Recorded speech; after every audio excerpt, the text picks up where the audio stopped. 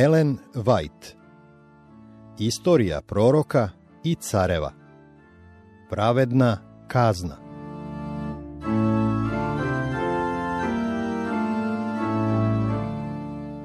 Trideset i peto poglavlje. Propast se približava.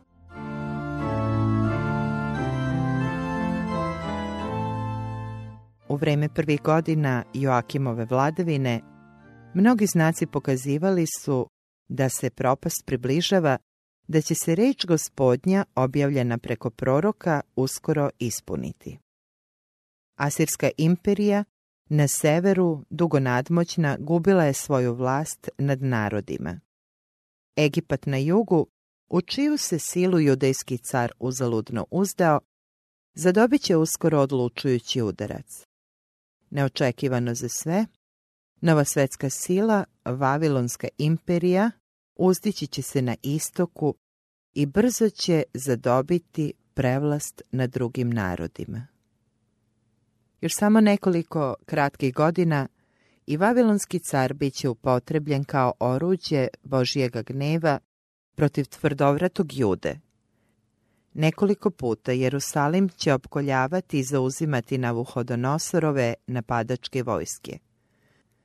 Četa za četom, u početku samo nekoliko ljudi, a kasnije i hiljade i desetine hiljada bit će odvođene u zarobljeništvo u zemlju Senir, da tamo žive u prisilnom izgnanstvu.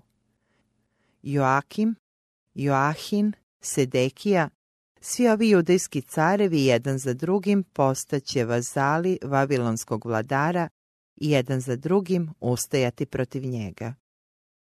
Oštre i sve oštrije kazne bit će primenjivane protiv buntovnog naroda sve dok na kraju cijela zemlja ne bude opustošena. Jerusalim razrušen i spaljen ognjem. Hram koji je Solomon sagradio razoren, a Judino carstvo oboreno da se više nikada ne uzdigne do položaja koji je nekada zauzimalo među narodima na zemlji. Ta nesigurna vremena, tako bremenita opasnostima po izraelski narod, bila su obeležena mnogim porukama koje je nebo slalo preko Jeremije. Tako je Gospod dao sinovima Judinim široke mogućnosti da se oslobode neprikladnih saveza sa Egipćanima i time izbegnu sukob s vavilonskim vladarima. Kada su opasnosti neposrednije zapretile, poučavao je narod uz pomoć niza dramskih prikaza, nadajući se da će tako razbuditi njihovu svest o odgovornosti pred Bogom i da će ih pokrenuti da razviju prijateljske odnose s vavilonskom vladom. Da bi naglasio važnost stroge poslušnosti Božijim zahtevima, Jeremija je okupio sinove Rihavove u jednoj prostoriji hrama i postavio pred njih vino, pozivajući ih da piju. Kao što se i moglo očekivati, naišao je na otpor i odlučno odbijanje. Sinovi Rihavovi su odrešito izjavili: nećemo piti vina, jer Jonadav, sin Rihavov, otac naš, zabranio nam je rekavši ne pijte vina, ni vi, ni sinovi vaši doveka. Tada dođe reč Gospodnja Jeremiji, govoreći: ovako veli Gospod nad vojskama, Bog Izraeljev. Idi reci Judejima i Jerusalimljanima, zar nećete da primite nauke, da slušate reči moje, govori Gospod? Izvršuju se reči Jonadava, sina Rihavova, koji zabrani sinovima svojim da ne piju vina i ne piju vina do danas, nego slušaju zapovest oca svojega. Jeremija 35, 6, od 12 do 14. Bog je na taj način pokušao da naglasi oštru razliku između poslušnosti sina Rihavovih i neposlušnosti i buntovništva svog naroda. Sinovi Rihavovi slušali su zapovest svoga oca i zato sada nisu prihvatili da budu navedeni na prestup.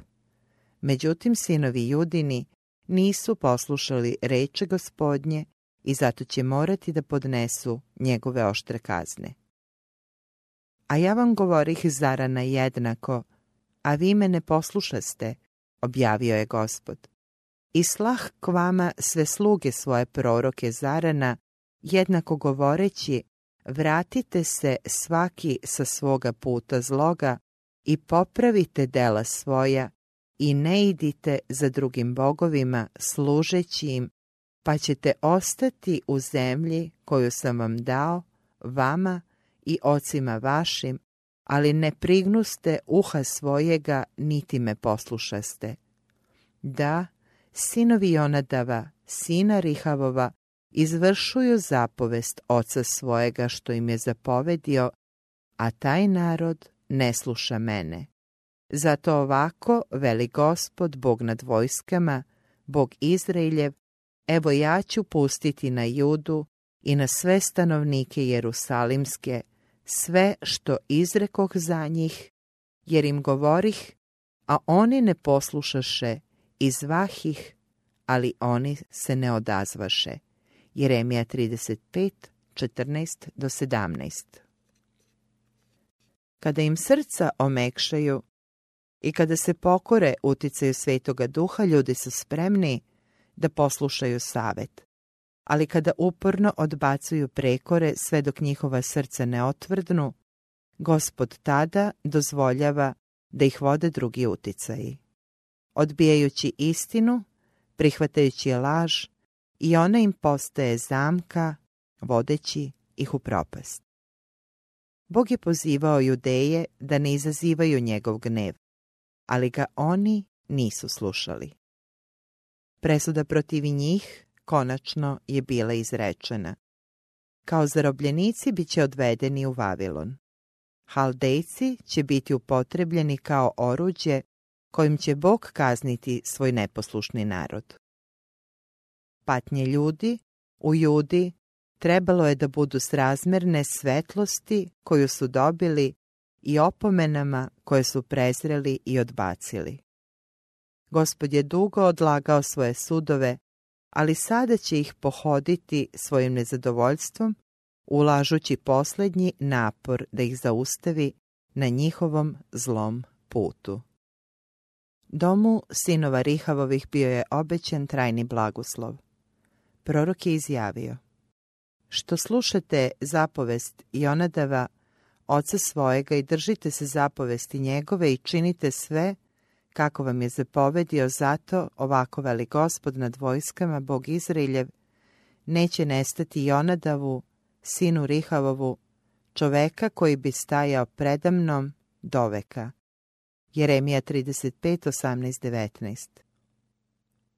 Tako je Bog poučio svoj narod, da će se vernost i poslušnost vratiti Judi u obliku blagoslova, isto onako kao što su sinovi Rihavovi bili blagosloveni zato što su poslušali zapovesti svoga oca. Ova pouka je namenjena i nama. Ako su zahtjevi dobroga i mudroga oca koji se poslužio najboljim i najuspešnijim sredstvom da sačuva svoje potomstvo od zala neumerenosti bili dostojni strogog poštovanja, onda je sigurno da Božji autoritet treba mnogo više poštovati, jer i on je svetiji od čoveka. Naš stvoritelj i naš zapovednik, neograničen u svojoj moći, strašan u svojim sudovima, na svaki način se trudi da ljudi uvide svoje greške i da se pokaju. Glasom svojih slugu objavljuje opasnosti kojima se izlažu neposlušni, upućuje opomene i uporno osuđuje greh. Pripadnici njegovog naroda uživaju blagostanje jedino njegovom milošću uz budno stražarenje njegovih izabranih oruđa. On ne može podupirati i štititi ljude koji odbacuju njegove savete i preziru njegove opomene. Za neko vreme on može da odloži svoje osvetničke sudove, ali ne može zauvek zadržavati svoju ruku. Sinovi Judini su se ubrajali među ljude o kojima je Gospod rekao: bit ćete mi carstvo svešteničko i narod svet. 2. Mojsijeva 19.6. Jeremija u toku svoje službe nikada nije zanemarivao životnu važnost svetosti srca u različitim životnim okolnostima, a posebno u službi najsvetijem Bogu. Jasno je predvideo propast carstva i rasejavanje stanovnika Jude po narodima, ali očima vere iza svega toga gledao je u vreme obnavljanja. U njegovim ušima odjekivalo je božansko obećanje. I ostatak ovaca svojih ja ću skupiti iz svih zemalja u koje ih razagnah i vratit ću ih u torove njihove. Gle, idu dani, govori Gospod, u koje ću podignuti Davidu klicu pravednu, koja će carovati i biti srećna i činiti sud i pravdu na zemlji. U njegove dane spašće se Juda i Izrael će stanovati u miru i ovo je ime kojim će se zvati Gospod pravda naša. Jeremija 23 od 3 do 6. Proročanstva o sudu koji dolazi tako su bila pomešana s obećanjima o konačnom i slavnom izbavljenju. Oni koji odluče da učine mir s Bogom i žive svetim životom usred sveopšteg otpada, primit će snagu da izdrže svaku nevolju i bit će osposobljeni da silno svedoče za Boga. Izbavljenje koje im je darovano nadmašit će slavom u vekovima koji će doći ono koje je bilo učinjeno sinovima Izraeljevim u vreme izlaska iz Egipta. Gospod je preko svoga proroka govorio da idu dani u koje se više neće govoriti tako da je živ Gospod, koji je izveo sinove Izraeljeve iz zemlje Misirske, nego tako da je živ Gospod koji je izveo i doveo seme doma Izraeljeva iz severne zemlje i iz svih zemalja u koje ih bejah razagnao. Takva sjajna proročanstva izricao je Jeremija u vreme završnih godina istorije Judejskog carstva, upravo u vreme kada su Vavilonjani učvršćivali svoju sveopštu prevlast, kada su čak i oko zidina Siona razmeštali svoje armije. Kao prekrasna muzika odjekivala su ova obećanja o izbavljenju u ušima onih koji su ostali čvrsti u svom služenju Gospodu. U domovima uticajnih i siromaha, u kojima su još poštovani saveti Boga, koji drži zavet svoj, reči proroka bile su stalno ponavljane.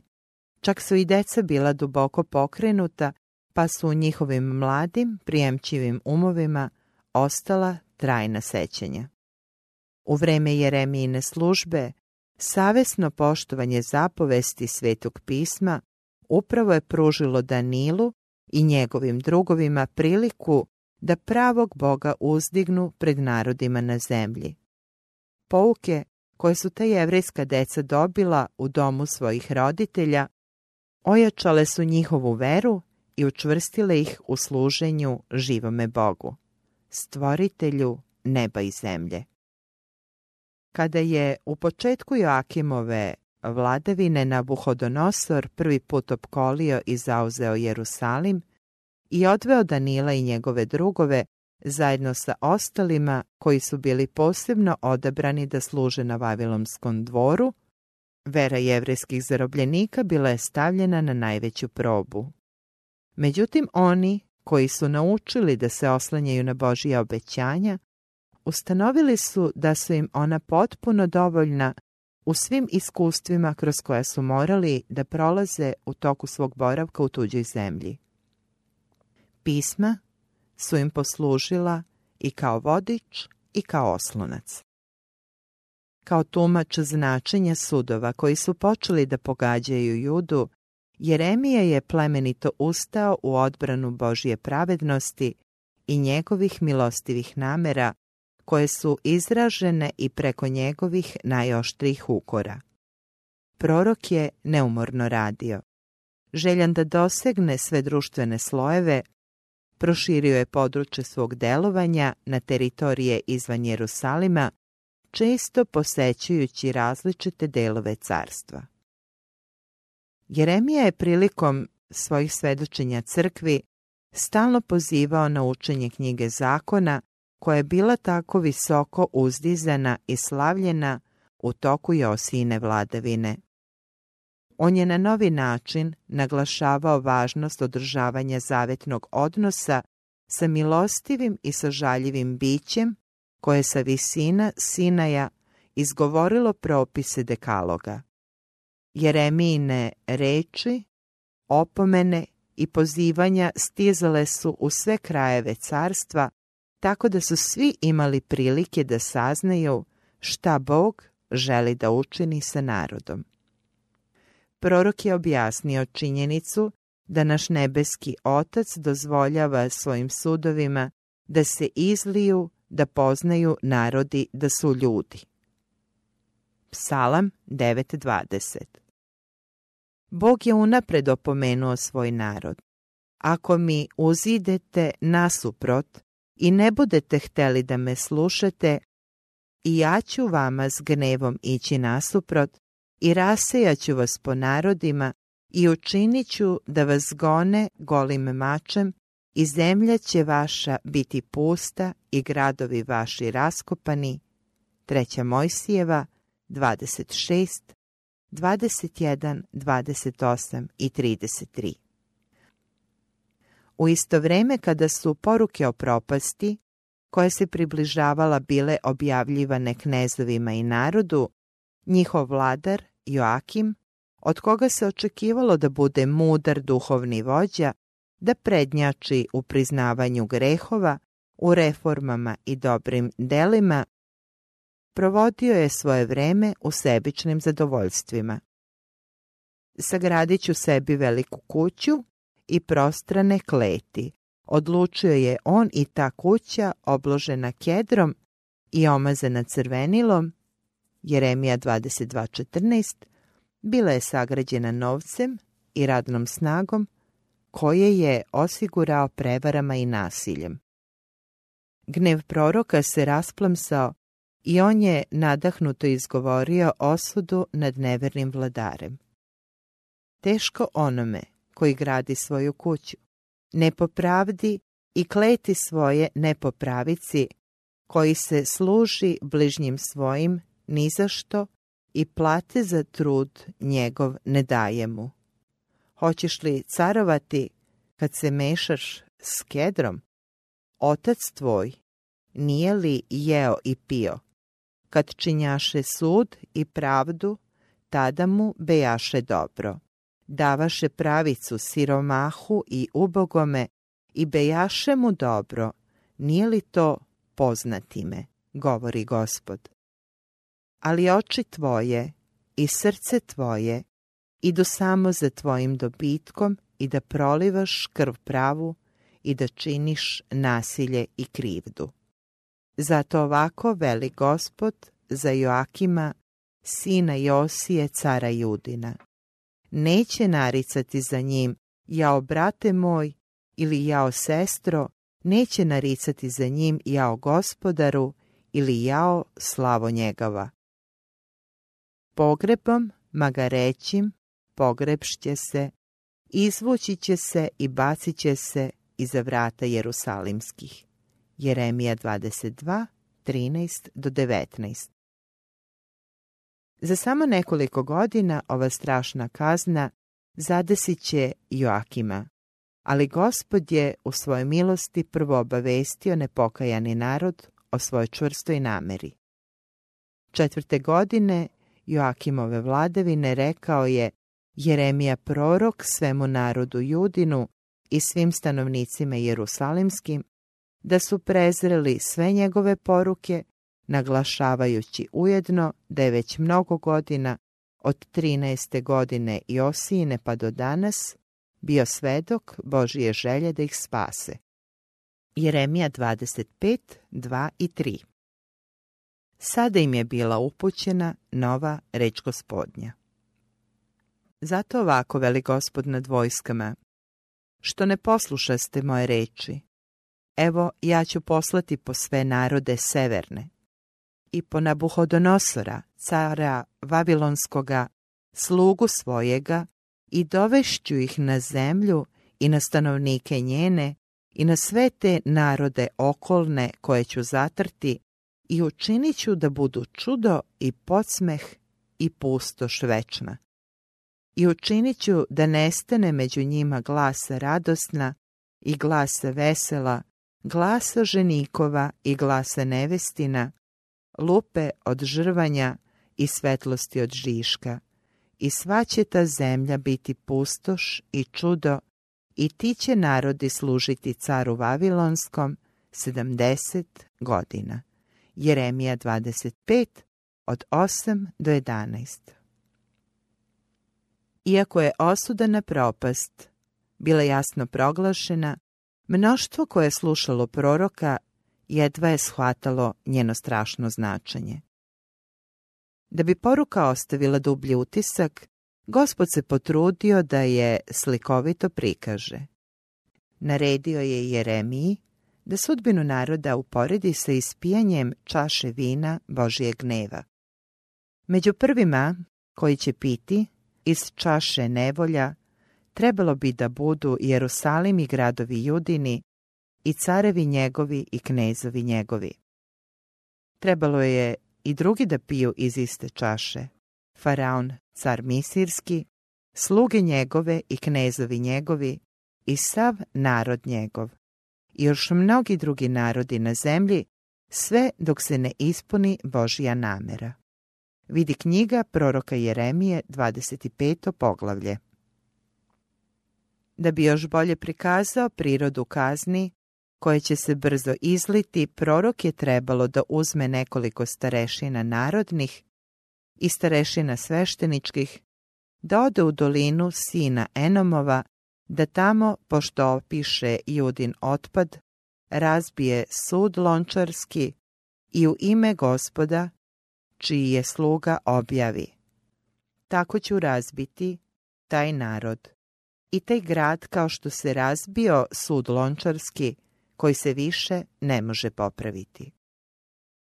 Prorok je učinio kako mu je bilo naređeno. Kada se vratio u grad, otišao je u predvorje hrama i pred celim narodom objavio: ovako veli Gospod nad vojskama, Bog Izraeljev: evo, ja ću pustiti na taj grad i na sve gradove njegove sve zlo koje izrekoh na njega, jer otvrdnuše vratom svojim i ne slušaju reči moje. Vidi knjiga proroka Jeremije, 19. poglavlje. Prorokove reči, umjesto da izazovu priznanje i pokajanje, raspalile su gnev visokih predstavnika vlasti i Jeremija je bio lišen slobode. Prorok, iako u tamnici i okovan, ipak je nastavio da objavljuje nebeske poruke onima oko sebe. Progonstva nisu mogle da utišaju njegov glas. Reč istine, kazao je on, bi u srcu mom kao oganj razgoreo, zatvoren u kostima mojim, i umorih se zadržavajući i ne mogoh više. Jeremija 29. Gospod je nekako u to vreme zapovedio Jeremiji da u pisanom obliku sačuva poruke koje je želeo da uputi onima do čijeg spasenja je njegovom sažaljivom srcu bilo toliko stalo. Uzmi knjigu, rekao je Gospod svome sluzi, i napiši u nju sve reči koje sam ti rekao za Izraelja i Judu i za sve narode, otkako ti počeh govoriti, od vremena Josijina do danas, da bi čuo dom Judin sve zlo koje im mislim učiniti i vratio se svaki sa svog zlog puta, da bi im oprostio bezakonje i greh njihov. Jeremija 36, 2 i 3. Poslušan toj zapovesti, Jeremija je pozvao u pomoć svog vernog prijatelja, pisara Varuha, i izdiktirao mu sve reči Gospodnje koje mu govori. Jeremija 36:4.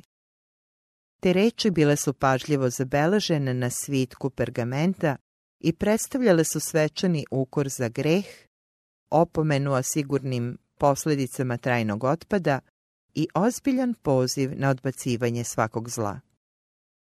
Kada je spis bio gotov, Jeremija, koji se još nalazio u tamnici, poslao je varuha da pročita rukopis pred mnoštvom koje se okupilo u hramu povodom nacionalnog dana posta, 5. godine Joakima, sina Josijina, cara Judina, meseca 9.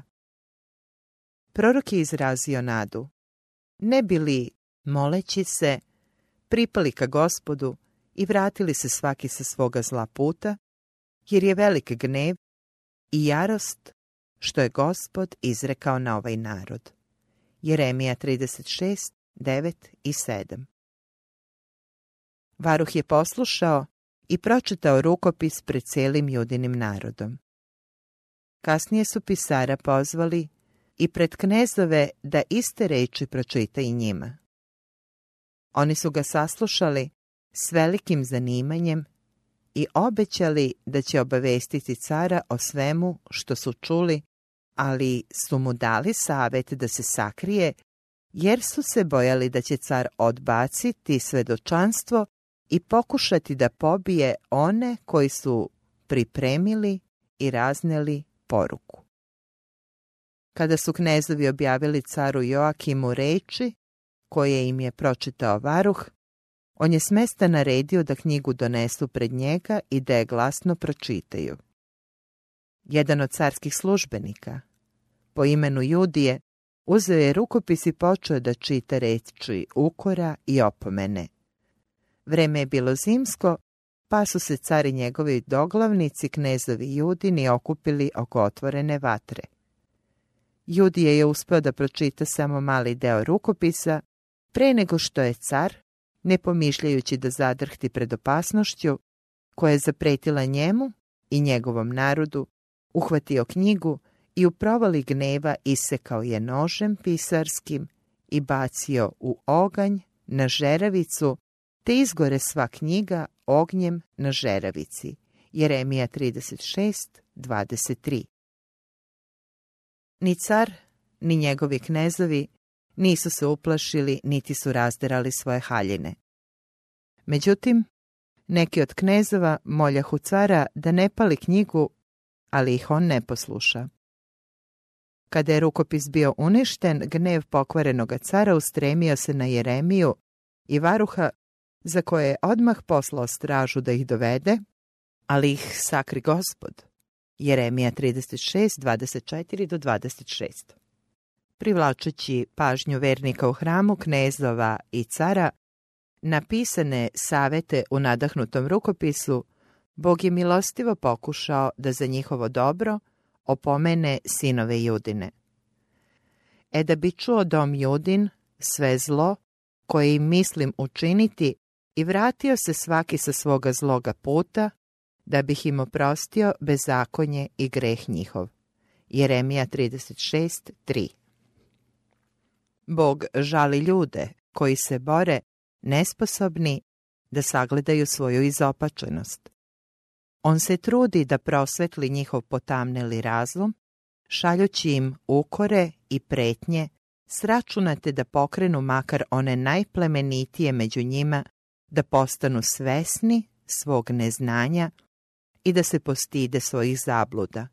On se trudi da pomogne samozadovoljnima, da postanu nezadovoljni svojim taštim dostignućima i usko povezujući se s nebom, počnu da teže za duhovnim blagoslovima. Bog ne planira da pošalje poslanike koji će se umiljavati i laskati grešnicima. On ne šalje nikakve poruke mira da bi uljuljkao neposvećene nekom telesnom sigurnošću. Umjesto toga, on stavlja teške terete na savest zločinca i probada njegovu dušu oštrim strelama osvedočenja. Službeni anđeli objavljuju takvome strašne sudove Božje da bi produbili njegovu svest o potrebi i da bi ga podstakli da očajnički uzvikne: šta mi treba činiti da se spasem? Dela 16:30. Međutim, ruka koja obara u prah, koja ukorava greh i posramljuje oholost i častoljublje, ista je ruka koja podiže pokajnika i onoga koji je skrušena srca. Onaj isti koji je dozvolio da se kazne izlivaju, s najdubljim saosećanjem pita: šta hoćeš da ti učinim? Čovek koji je grešio protiv svetog i milostivog Boga ne može da učini ništa bolje i plemenitije nego da se iskreno pokaje i u suzama i gorčini svoje duše prizna svoje zablude. To i Bog očekuje od njega. On ne prihvata ništa manje od slomljenog srca i poniznog duha. Međutim, car Joakim i njegovi knezovi u svojoj oholosti i nadmenosti odbili su Božji poziv. Nisu hteli da poslušaju opomenu, niti da se pokaju.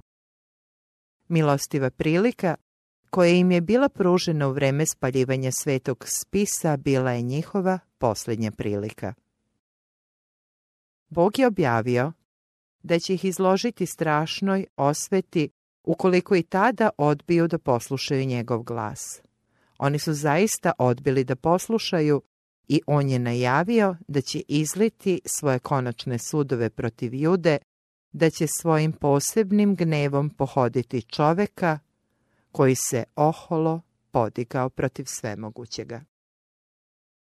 Ovako veli Gospod za Joakima, cara Judina: neće imati nikoga ko bi sedeo na prestolu Davidovu, i mrtvo će telo njegovo biti bačeno na pripeku obdan i na mraz obnoć.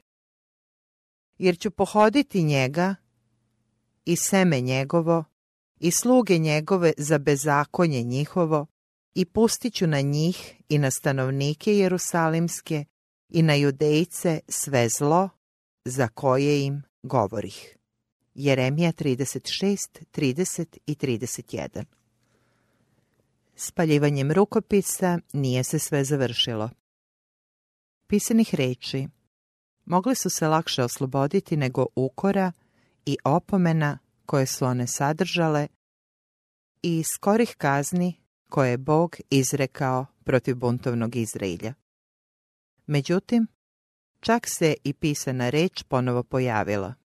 Gospod je naredio svome sluzi: uzmi opet drugu knjigu i napiši u nju sve pređašnje reči koje behu u prvoj knjizi, koju sažeže Joakim, car Judin. Izveštaj o proročanstvima koje su se odnosila na Judu, Jerusalim bio je pretvoren u pepeo, ali reči su i dalje živele u Jeremijinom srcu kao oganj koji sažiže, i proroku je bilo dozvoljeno da obnovi ono što je čovekov gnev uzalud pokušao da uništi. Uzevši drugi svitak, Jeremija ga je dao varuhu, koji napisa u njega iz usta Jeremijinih sve reči što behu u onoj knjizi koju sažeže Joakim, car Judin, ognjem, i još bi dodano onima mnogo onakvih reči. Jeremija 36, 28 i 32. Čovekov gnev pokušao je da onemogući delovanje Božijeg proroka, ali upravo ovo sredstvo kojim se Joakim poslužio da ograniči uticaj gospodnjeg sluge, pružilo mu je još jednu priliku da objasni božanske zahteve. Duh protivljenja ukorima, koji je prouzrokovao progon i zatvaranje Jeremije, i danas postoji. Mnogi odbijaju da poslušaju ponovljene opomene, radije slušajući lažne učitelje koji laskaju njihovoj taštini i zatvaraju oči pred njihovim zlodelima. Takvi neće imati sigurno utočište u dan nevolje, neće dobiti nikakve pomoći sa neba. Božje izabrane sluge treba hrabro i strpljivo da se suočavaju s patnjama i nevoljama koje im padaju u deo zbog kleveta, odbacivanja i neshvatanja. Oni i dalje treba verno da obavljaju posao koji im je Bog poverio, uvek imajući na umu proroke iz starine, spasitelja čovečanstva i njegove apostole, jer su i oni trpeli zlostavljanja i progonstvo reči radi. Bog je želeo da Joakim posluša Jeremijine savete, da zadobije Nabuhodonozorovu naklonost i tako izbegne mnogo bola. Mladi car položio je zakletvu vernosti vavilonskom vladaru i da je ostao veran svom obećanju zadobio bi poštovanje neznabožaca i tako omogućio sebi dragocenu priliku da doprinese obraćenju duša.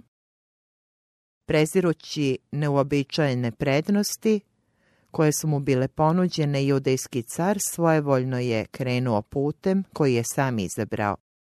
Prekršio je časnu reč koju je dao vavilonskom vladaru i pobunio se protiv njega. To je njega i njegovo carstvo dovelo u vrlo neugodan položaj.